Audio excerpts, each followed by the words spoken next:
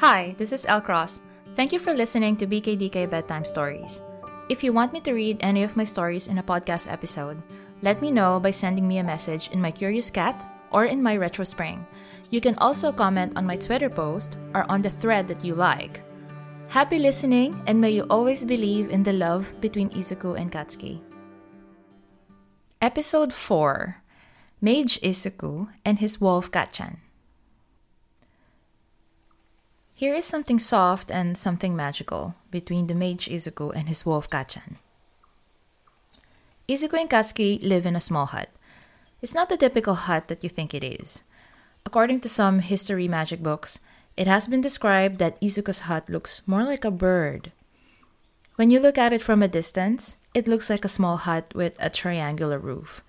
The windows on the second floor have orange flowers hanging on gardening pots, but the whole thing stands on what looks like the legs of a giant bird. But of course, you probably won't see this in your lifetime, for it is hidden in the middle of a thick enchanted forest. No one without a high level of magic can ever track it, because once the hut senses that it's being tracked, it will get on its giant bird feet and jump into a different space.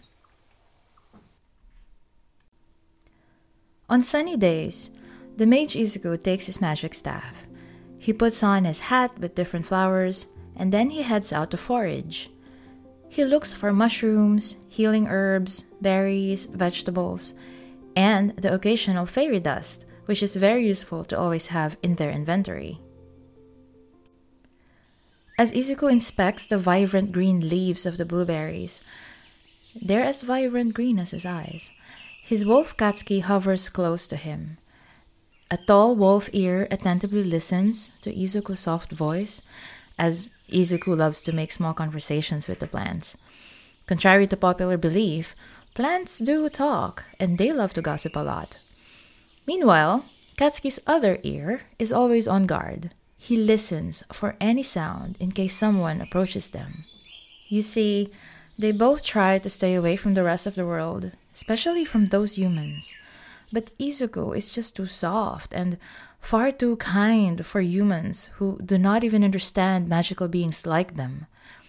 Meanwhile, Katsuki is adamant that humans are not worthy of Izuku's healing magic, nor are they worthy of even a mere second of their time. Katsuki has worked hard to build them a notorious reputation, even though it's not true, of course. He said that the witch that lives in the forest eats the hearts of humans who stray in the darkness, and all that crap, so that people will stay away from their forest. But whenever innocent children get lost and they accidentally stray away from the path, Izuku always finds them and he gives them shelter. He cooks them a hot meal and he lets them play with his wolf Kacchan next to their cozy fireplace. And when the children are done playing, Katsuki's fur will always be very well groomed when he gets up. Then he finds his fur tail braided with an assortment of colorful ribbons. The children giggle and Katsuki nuzzles up to them, making them laugh even more. Now, don't get him wrong, Katsuki still hates humans. But if this makes his Izuku happy, then for that alone, the inconvenience is worth it. Now they're sitting under an oak tree. It's just right before sunset. "It's going to rain soon, Kacchan," Izuku tells him, as he gently strokes Kacchan's head. This massive wolf's body is curled around Izuku, protectively, as they're lying under their favorite oak tree. They stay there as the golden sun slowly disappears on the horizon, and then the sky gradually changes its hue. Izuku uses that as his cue to unroll his enchanted bag, and he takes out some of Kacchan's clothes from it. When the sun completely goes down, a bright glow emits from Kacchan's fur. And when it disappears, Kacchan stretches out into his human form.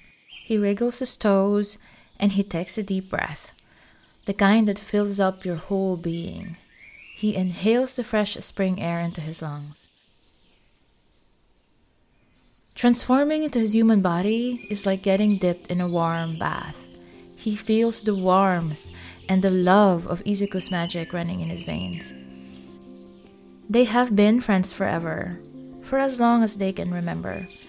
But Katsuki has been too brazen in one of their adventures that he ended up getting cursed by an evil warlock. The curse transformed him into the beast that he feared the most. Katsuki was horrified, inconsolable at first. He ran away as fast as his feet could take him, but Izuku was much faster. From then on, the young mage Izuku stayed with him and promised him that he will help break the curse. So they traveled together to places that were not even charted yet, and they searched for a way, any means to undo the curse bestowed on Katsuki.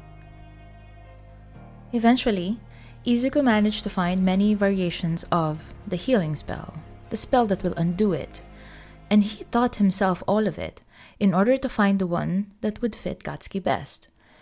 It gained him a lot of knowledge, but at the cost of almost losing his arms. In the end, Izuku has ugly scars all over his arms and body, but everything was all worth it to have Kacchan's humanity on the other half of the day. He can live with that. Good evening, Kacchan. Izuku slowly climbs onto his lap. His scarred, yet soft hands press themselves on the curve of Katsuki's jaws, and he kisses his lips. Impatient little mage, I don't even have clothes on yet.